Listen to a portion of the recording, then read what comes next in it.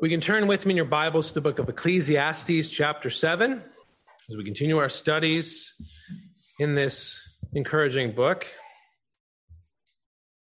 We're going to look at verses 23 through 29 this evening. The bitterness of women. Women, please still pay attention to what I have to say tonight, but not just talking about women, by the way, but certainly women are involved here. The bitterness of women. Verses 23 through 29. I'll begin reading at verse 23. All this I have proved by wisdom. I said I will be wise, but it was far from me. As for that which is far off and exceedingly deep, who can find it out? I applied my heart to know, to search and seek out wisdom and the reason of things, to know the wickedness of folly, even foolishness and madness. And I find more bitter than death. The woman whose heart is snares and nets, whose hands are fetters. He who pleases God shall escape from her, but the sinner shall be trapped by her. Here's what I have found, says the preacher, adding one thing to the other to find out the reason, which my soul still seeks, but I cannot find. One man among 1,000 I have found, but a woman among all these I have not found. Truly this only I have found, that God made man upright, but they have sought out many devices. Amen. Let us pray. Well, Lord our God, we are so quick to be foolish in this world. So often, oh God, we make poor and wrong decisions, especially when it comes to our sins and temptations. So often we give into them, oh God. And that's why we are thankful for the finished work of Christ, that we are covered in his blood. And so we ask, oh God, as we walk this world, that we would be a wise people, that we would have discernment, that we would be able to make right decisions, certainly in our life, but also in the temptations that we endure. May we make sure that we do what is right. May we flee and run from sin. May we kill sin before it kills us. And, oh God, we know that we cannot do it without you. We know that the fear of the Lord is the beginning of wisdom. We know that wisdom is fearing you and shunning evil is understanding. So we pray, oh God, that we would do so. And we know, oh God, that you are wisdom itself. And we ask that you bestow wisdom upon us even now as we come to your word. We need illumination from on high. We need your spirit to help us understand what is going on in this difficult book. We're thankful, oh God, for the encouragement that you give to us as we come to your word.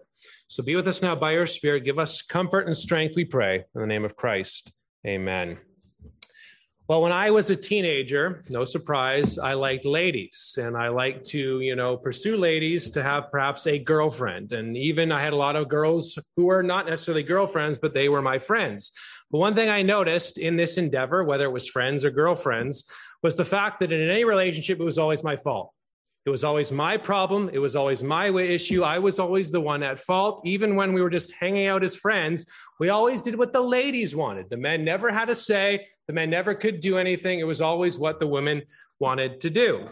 And unfortunately, sometimes Christians have adopted this sort of mentality. The woman is always right. In the language of happy life, or happy wife, happy life, right?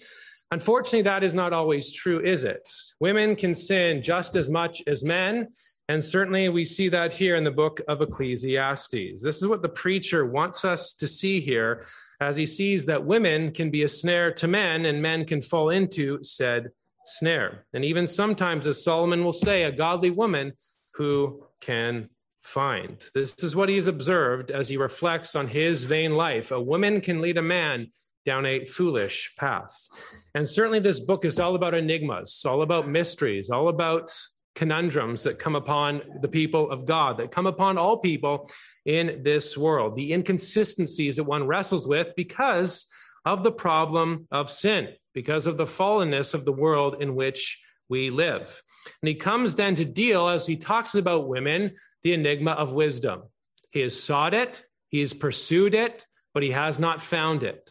And one manifestation of his not being able to find it is him being ensnared by many different ladies, him being ensnared by the women that he sought to pursue, but it only led to vanity, only led to enigma, only led to foolishness. So the problem, I think, is clear how problematic women can be. And again, caveat, it's not a sweeping dismissal of ladies. I will unpack what he means here as we go through. There perhaps is some metaphor going on here, talking about lady wisdom versus dame folly. However, perhaps there is a literal aspect here. The manifestation of Dame Folly is Solomon pursuing 1,000 ladies. And those 1,000 ladies turned him away from God Most High. He's really highlighting here how problematic sin is in our pursuit of what is right, how problematic the fall is in our pursuit of how men and women ought to live in this world. So Ecclesiastes 7, verses 23 through 29, the preacher has sought wisdom, but found himself ensnared by women. He sought wisdom, but it only led to grief as he was ensnared by women. And we'll look at this under two headings this evening. First of all, discovering how ensnaring women are, verses 23 through 26. And secondly, discovering how rare a godly woman is, verses 27 through 29. So discovering how ensnaring women are and discovering how rare a godly woman is. So let's first look at discovering how ensnaring women are in verses 23 through 26. Verses 23 and 24, he discusses his pursuit of wisdom, to find what is wisdom in this world. What is the meaning of life? And remember, he's been doing this throughout the book. He is trying to determine what is right and what is wrong. And he says in verse 23, all this I have proven by wisdom. And all this probably refers to the immediate context, verses 1 through 22, how good sorrow is, how good the end is, how good God is, even though there's crookedness in this world. But also perhaps it's the entire book that he's referring to as well. I have seen in this world that there is sorrow, there's an end, there is sin, but there's moderation, there's fear, there's darkness, there's comfort, there's injustice, and the problem of time. This book gives us a proper perspective on the world that we endure. It's not always roses. It's not always fun. It's not always sunshine and rainbows and saying zippity-doo-dah, but it really is a world that is fallen. Things are sometimes, and most of the time, things are not fair. There's things we don't understand. There's things we do not grasp. There are inconsistencies and enigmas in the present world that we face. It gives us a well-rounded perspective, especially for God's people, in a fallen world. So he sought wisdom, but also as he sought wisdom, he realized he did not find its fullness. And we see how unattainable wisdom truly is. Verses 23 and 24. I said, I will be wise, but it was far from me.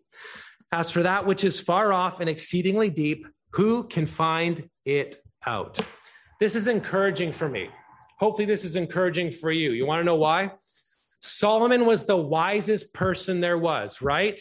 Yet he says the same things. He has conundrums and perplexities that you and I probably have in this world. He says, I said I will be wise, but it was far from me. As for that which is afar off and exceedingly deep, who can find it out? The best of men are men at best. Even though Solomon was the wisest, he was not and is not wisdom itself.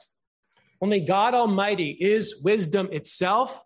Only God possesses that perfection of wisdom.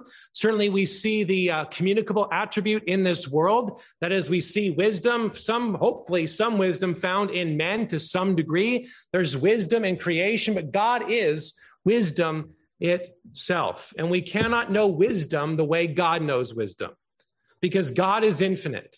God is immeasurable. And God's wisdom cannot be measured by our own. Yet we do possess a finite wisdom. His is infinite. And so he says, I will be wise. It is far from me. Where can I find it?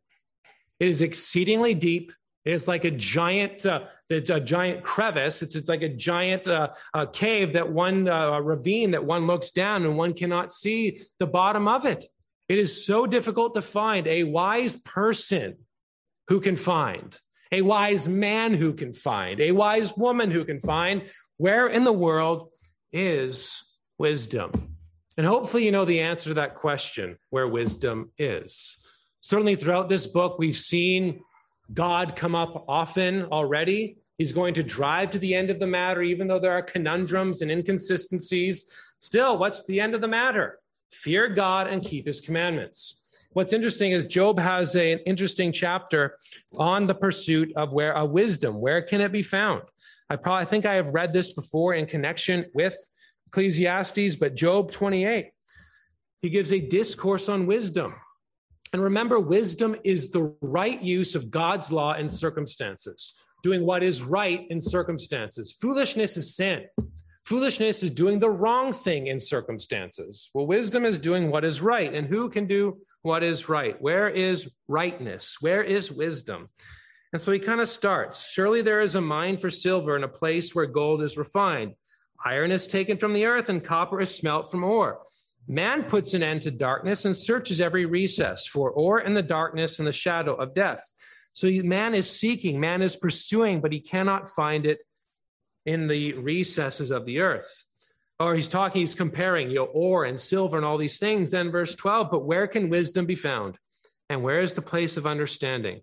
Man does not know its value, nor is it found in the land of the living. The deep say, it is not in me. And the sea says, it is not with me. It cannot be purchased for gold, nor can silver be weighed for its price. It cannot be valued in the gold of Ophir, in precious onyx or sapphire. Neither gold nor crystal can equal it, so on and so forth. And verse 20, from where then does wisdom come? And where is the place of understanding? It is hidden from the eyes of all living and concealed from the birds of the air. He's going on a quest to find this wisdom. Destruction and death say, we have heard a report about it with our ears. There's the legend of wisdom. Where shall it be found? God understands its way. He knows its place. For he looks to the end of the earth and sees under the whole heavens to establish a weight for the wind and apportion the waters by measure. When he made a law for the rain and a path for the thunderbolt, then he saw wisdom and declared it. He prepared it indeed. He searched it out. And to man he said, behold, the fear of the Lord, that is wisdom. To depart from evil is understanding. Where is wisdom? Where can it be found? The fear of the Lord is the beginning of wisdom. So if he found wisdom, but he also could not find wisdom. And then we see an application of this in verses 25 and 26. Instead, he found an ensnaring woman, ensnaring women, plural. Verse 25, I applied my heart to know and to search and seek out wisdom and the reason of things.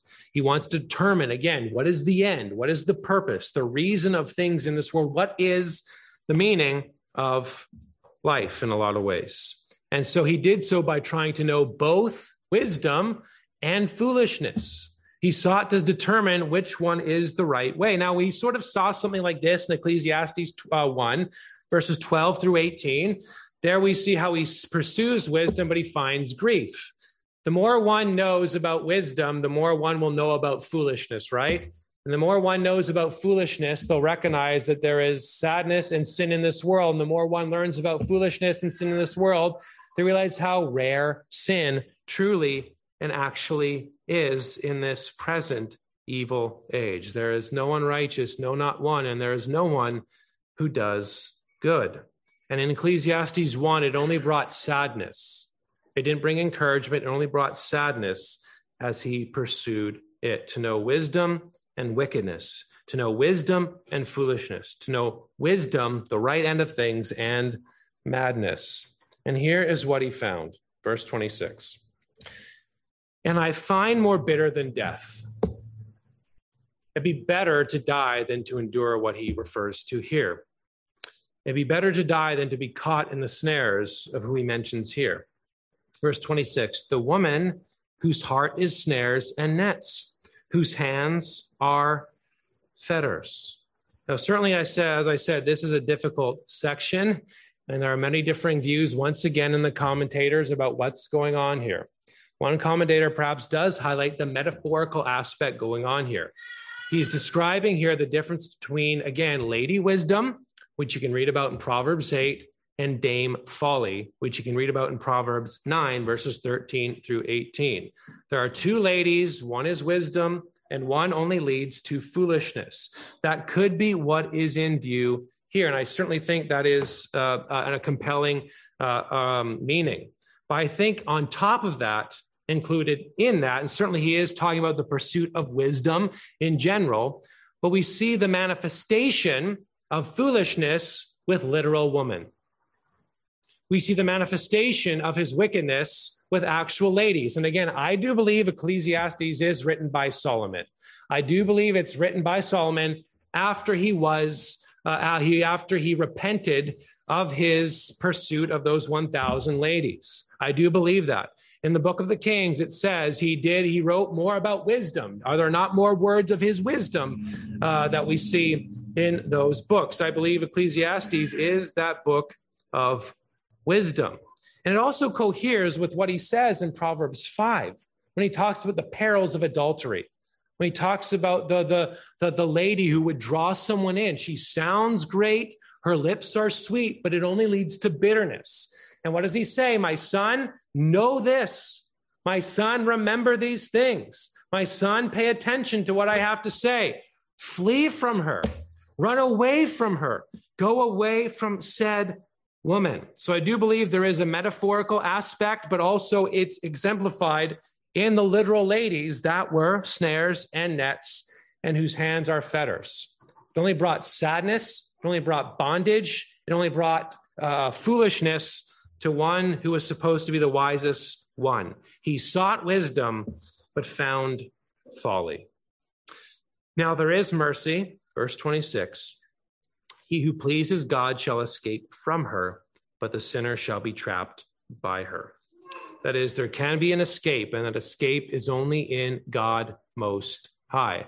Again, we see that. He's referring to where meaning comes from. He's referring to where aid comes from. He's referring to where his help comes from, even as he pursues what is wisdom and folly in this world. So he says, he who pleases God shall escape from her, but the sinner shall be trapped by her, distinguishing between those who are the different paths one can take when one encounters the snares of a woman. It's a good example of wisdom and foolishness, what we see here as he talks about adultery. Now, the application I want to draw in this section is the fact that we can escape in God. Now, God is wisdom and God knows all things. And remember, God knows all things, not as you and I know all things. He doesn't, it's not discursive for him. It's not I have to read that and forget it and remember it again and read it again and forget it and read it and forget it again. And then finally I memorize it. That's not how God learns. God actually doesn't learn, right?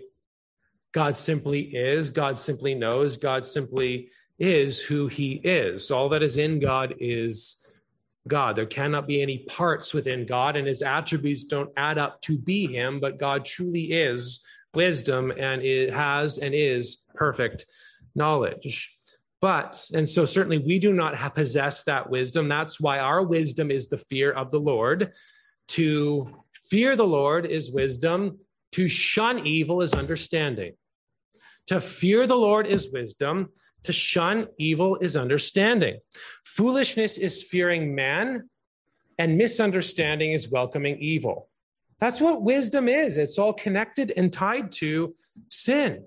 Wisdom helps us think through, as we consider God's law, how we operate in our lives and how we think through how to respond with whatever temptation, whatever circumstance may come our way. And we need God's grace, don't we? We need God's wisdom to think through how we ought to live.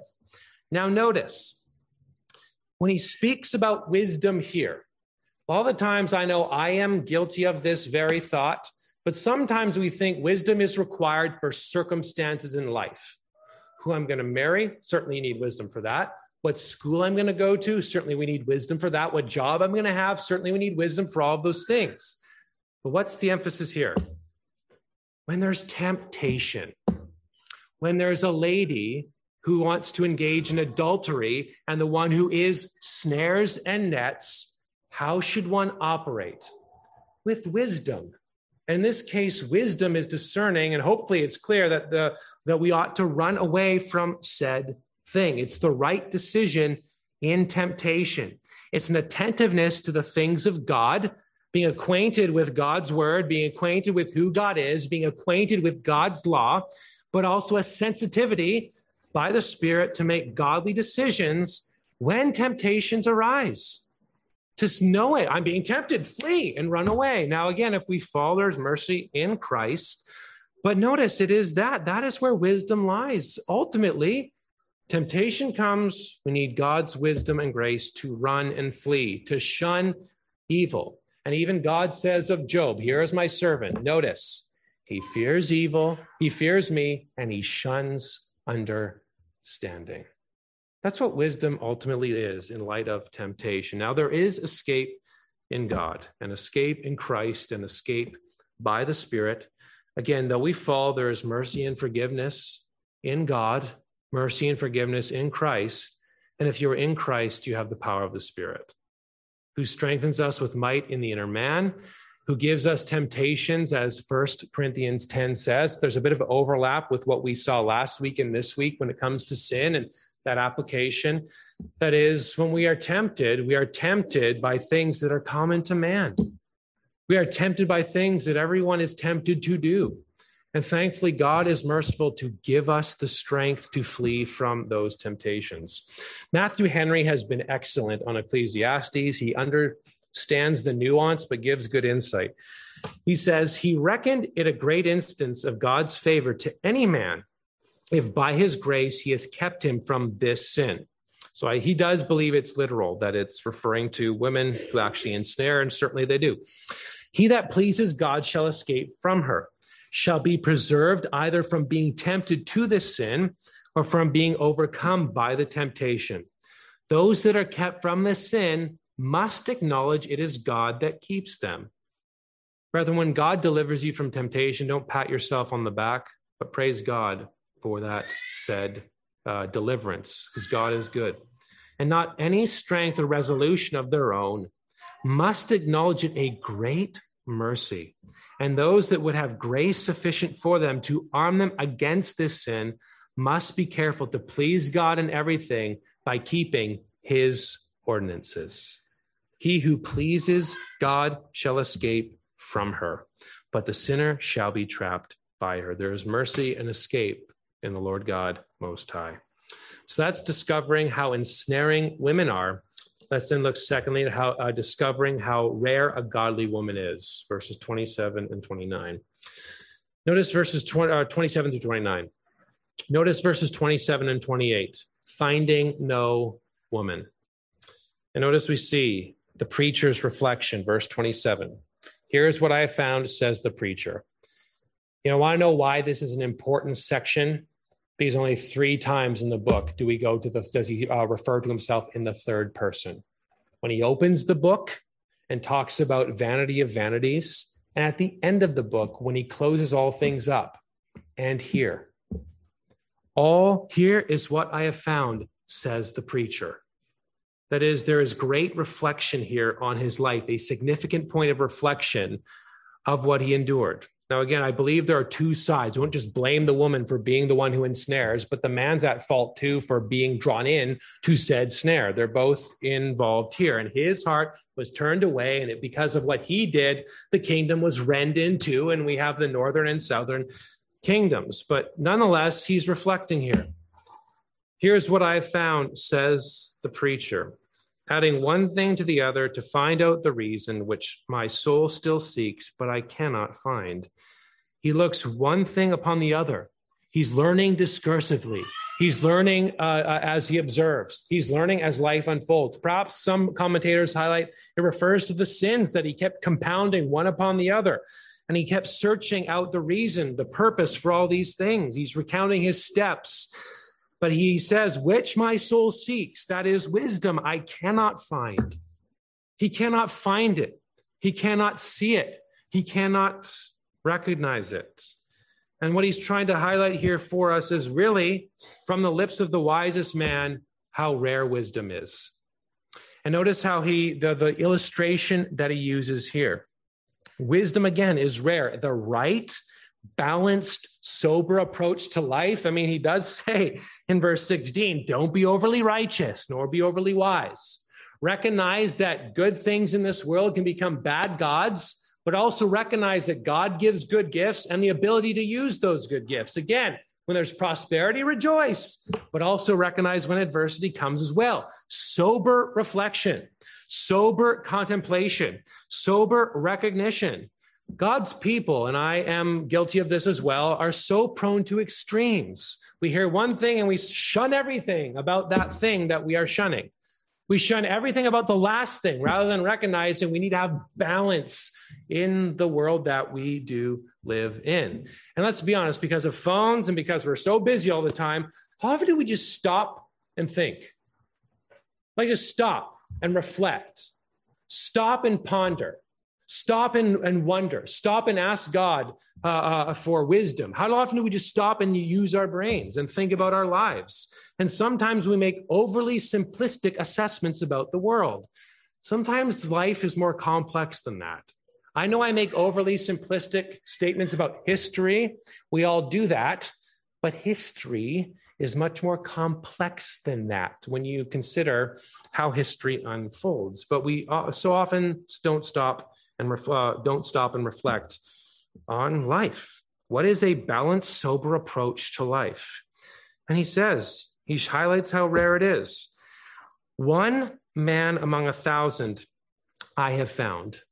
And again, some commentators, literal, we're just referring to a lot of people, but perhaps he does have his 1,000 ladies in mind here, 700 wives, 300 concubines, and amongst 1,000, I could only find 1 man. Again, figurative and literal kind of going on here, I do believe. Or he's using a life experience to illustrate something for us. 1 man among 1,000 I have not found.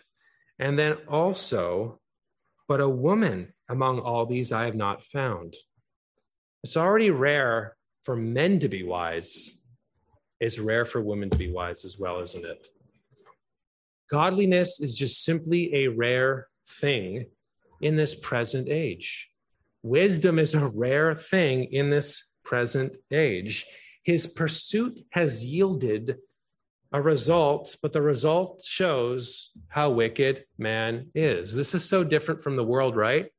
So different from New Age philosophy, New Age understanding. Everybody's good, everything's wonderful, everything's great. I want to find the goodness in man.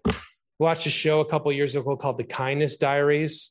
This guy got on a bike and he went across the world on random acts of kindness.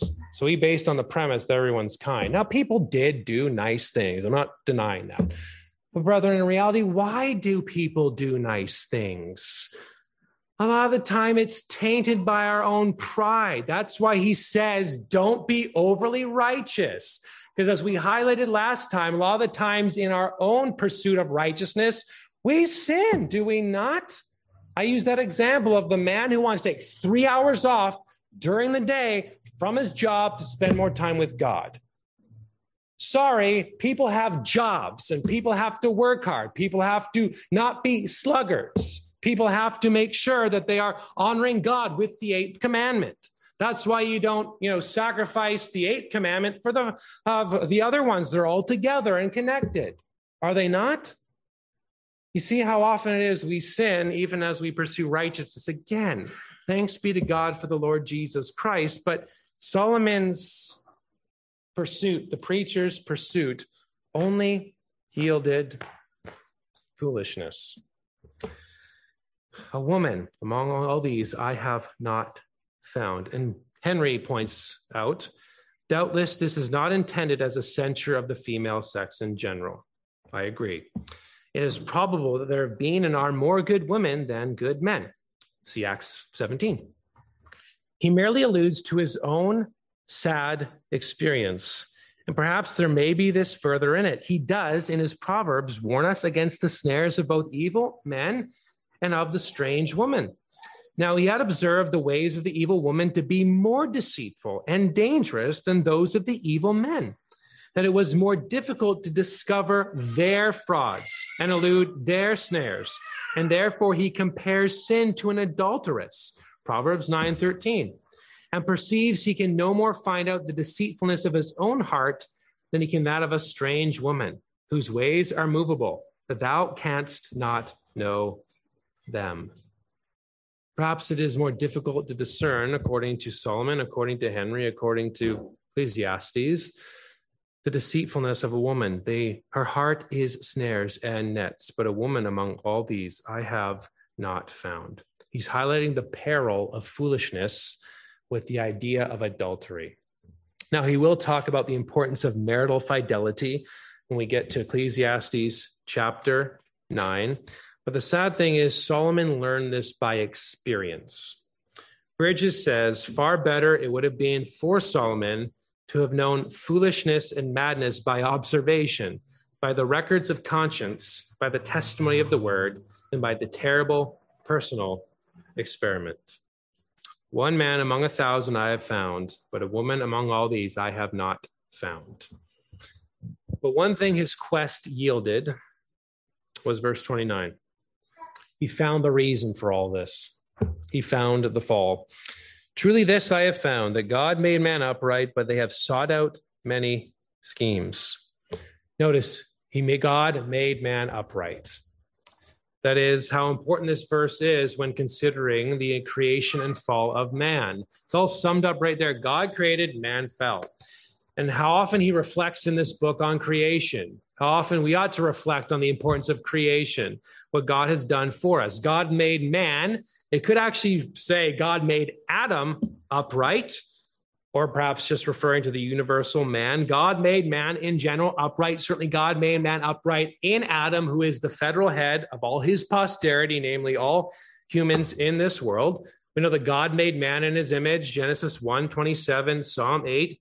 He made man to be his vice regents, to have dominion over this earth.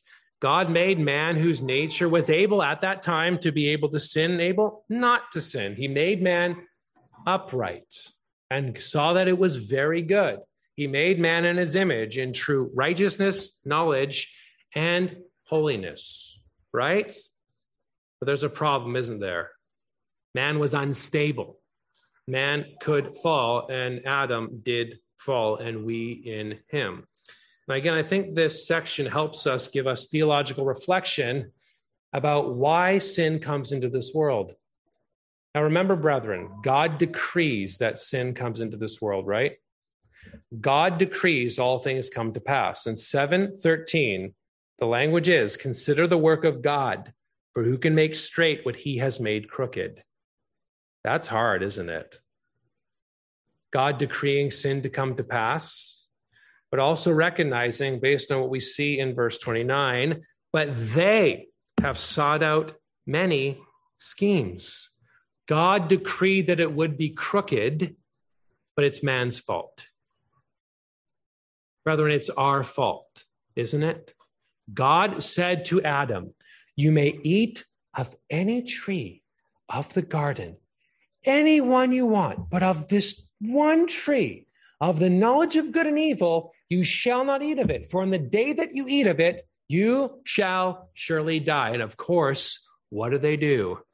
They eat from that one tree, bringing sin into this world. But that doesn't make God the author of sin. Secondary causes are important. God is the first cause, but there are secondary causes. Bridges says why he decreed his fall, so that without his decree of his will, it could not have been. We dare not ask. We dare not ask. But he was not, God was not in any degree the cause of it. God made man upright, but he sought out his own devices. Now, we must also recognize, too, that God is never bound to bestow grace to save sinners, right? God never had to do that. But God in his infinite mercy decreed to save sinners in the Lord Jesus Christ.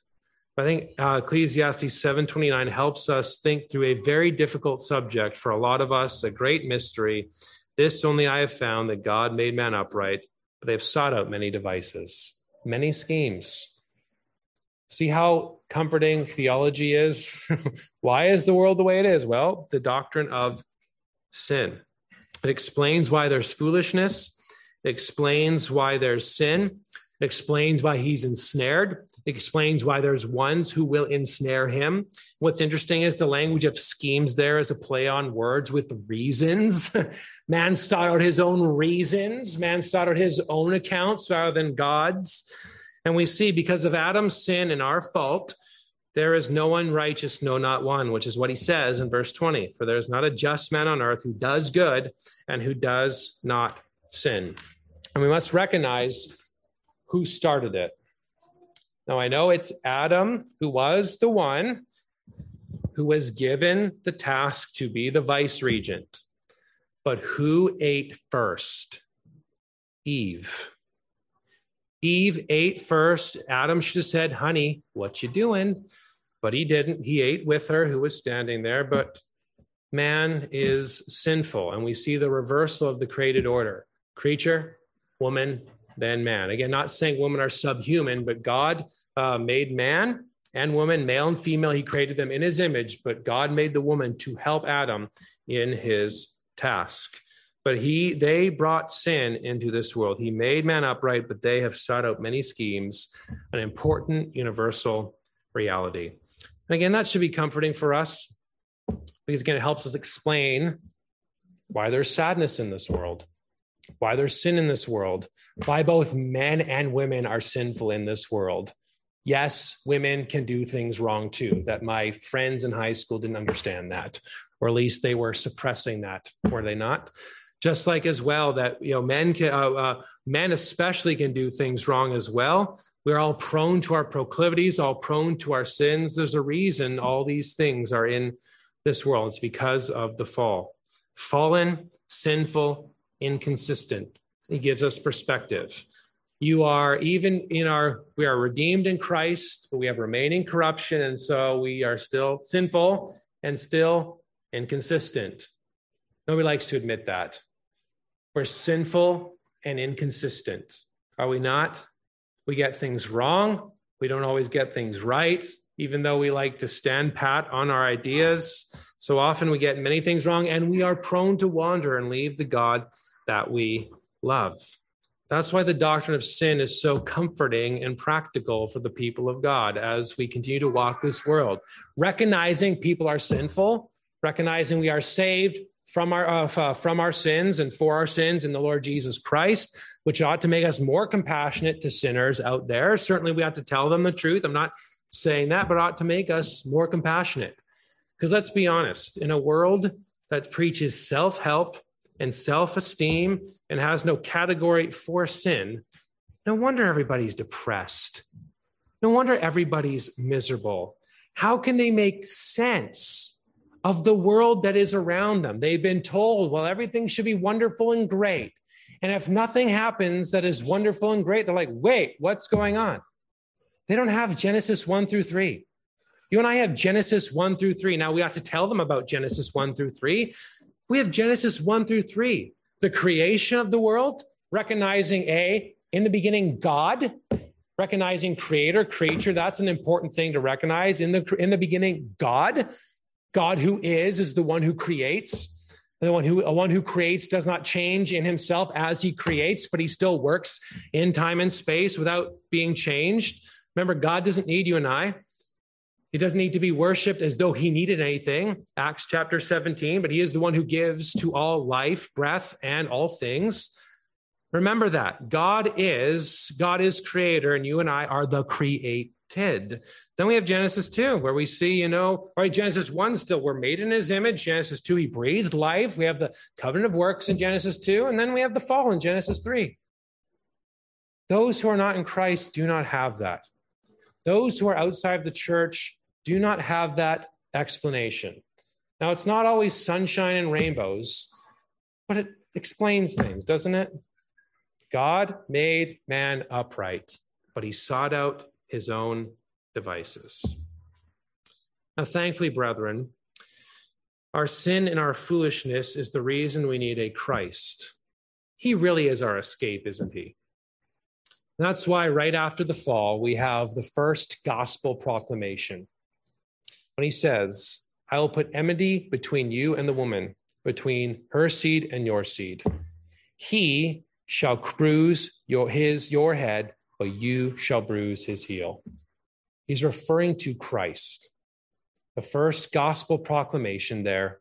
And what's so beautiful is he's certainly speaking to the devil and the serpent. He talks about the woman. I know and certainly he is the last Adam, but he's talking about the woman. Kind of softens the blow, doesn't it? Woman, in you, the seed of the woman will come and crush the head of the seed of the serpent. Now, Paul, I do believe, draws on this in 1 Timothy 2, and this is where we'll close. As he's talking about the place of men and women in the church of the Lord Jesus Christ, We don't believe women are subhuman or less than man, but there are certain roles that God has given to men and women, especially in his church and certainly in the family. But after he talks about how women must be silent, he does say, verse 13, referring to creation, for Adam was formed first, then Eve. Verse 14, and Adam was not deceived. Eventually he sinned, but the woman being deceived fell into transgression. And then verse 15, nevertheless, she will be saved in childbearing. I think you need to add a the there. She'll be saved in the childbearing.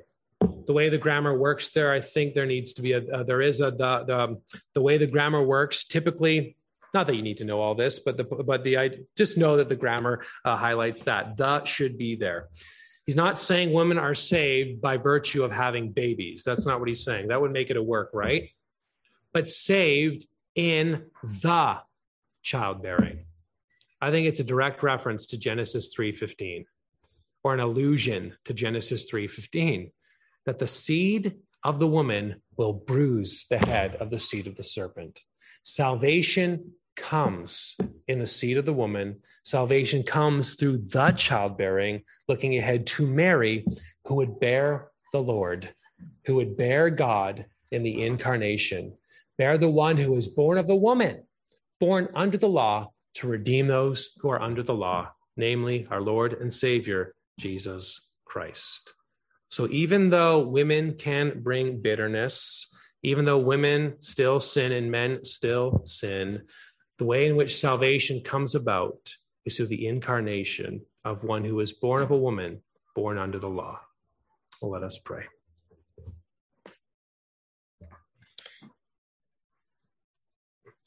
Our gracious God, thank you for the fact that you created this world in the space of 6 days and saw that it was very good. Thank you that you made men in your image. Thank you that you made them in your likeness. And we're thankful, oh God, you made us male and female. And we're thankful in your image you created us. Thank you, oh God, that even though we have fallen, that there is that last Adam who has come. And thank you, even though Adam fell, that there is mercy in Christ in the second and last Adam. And we're also thankful, oh God, that even though the woman Eve was deceived by the serpent and ate first, that you said through the seed of the woman will come the one who would crush the head of the seed of the serpent. Thank you for the childbearing in Mary. Thank you for that this one who is Savior is fully God and fully man, like us in every way, yet without sin. And we're thankful, oh God, in him there is wisdom. In him there is perfection. In him there is righteousness. In him there is truth. And we're thankful that his righteousness has been imputed to us. He is the one who is perfect in every way, and in him we find mercy. So we're thankful we are clothed in Christ's righteousness. Thank you that it has been imputed to us.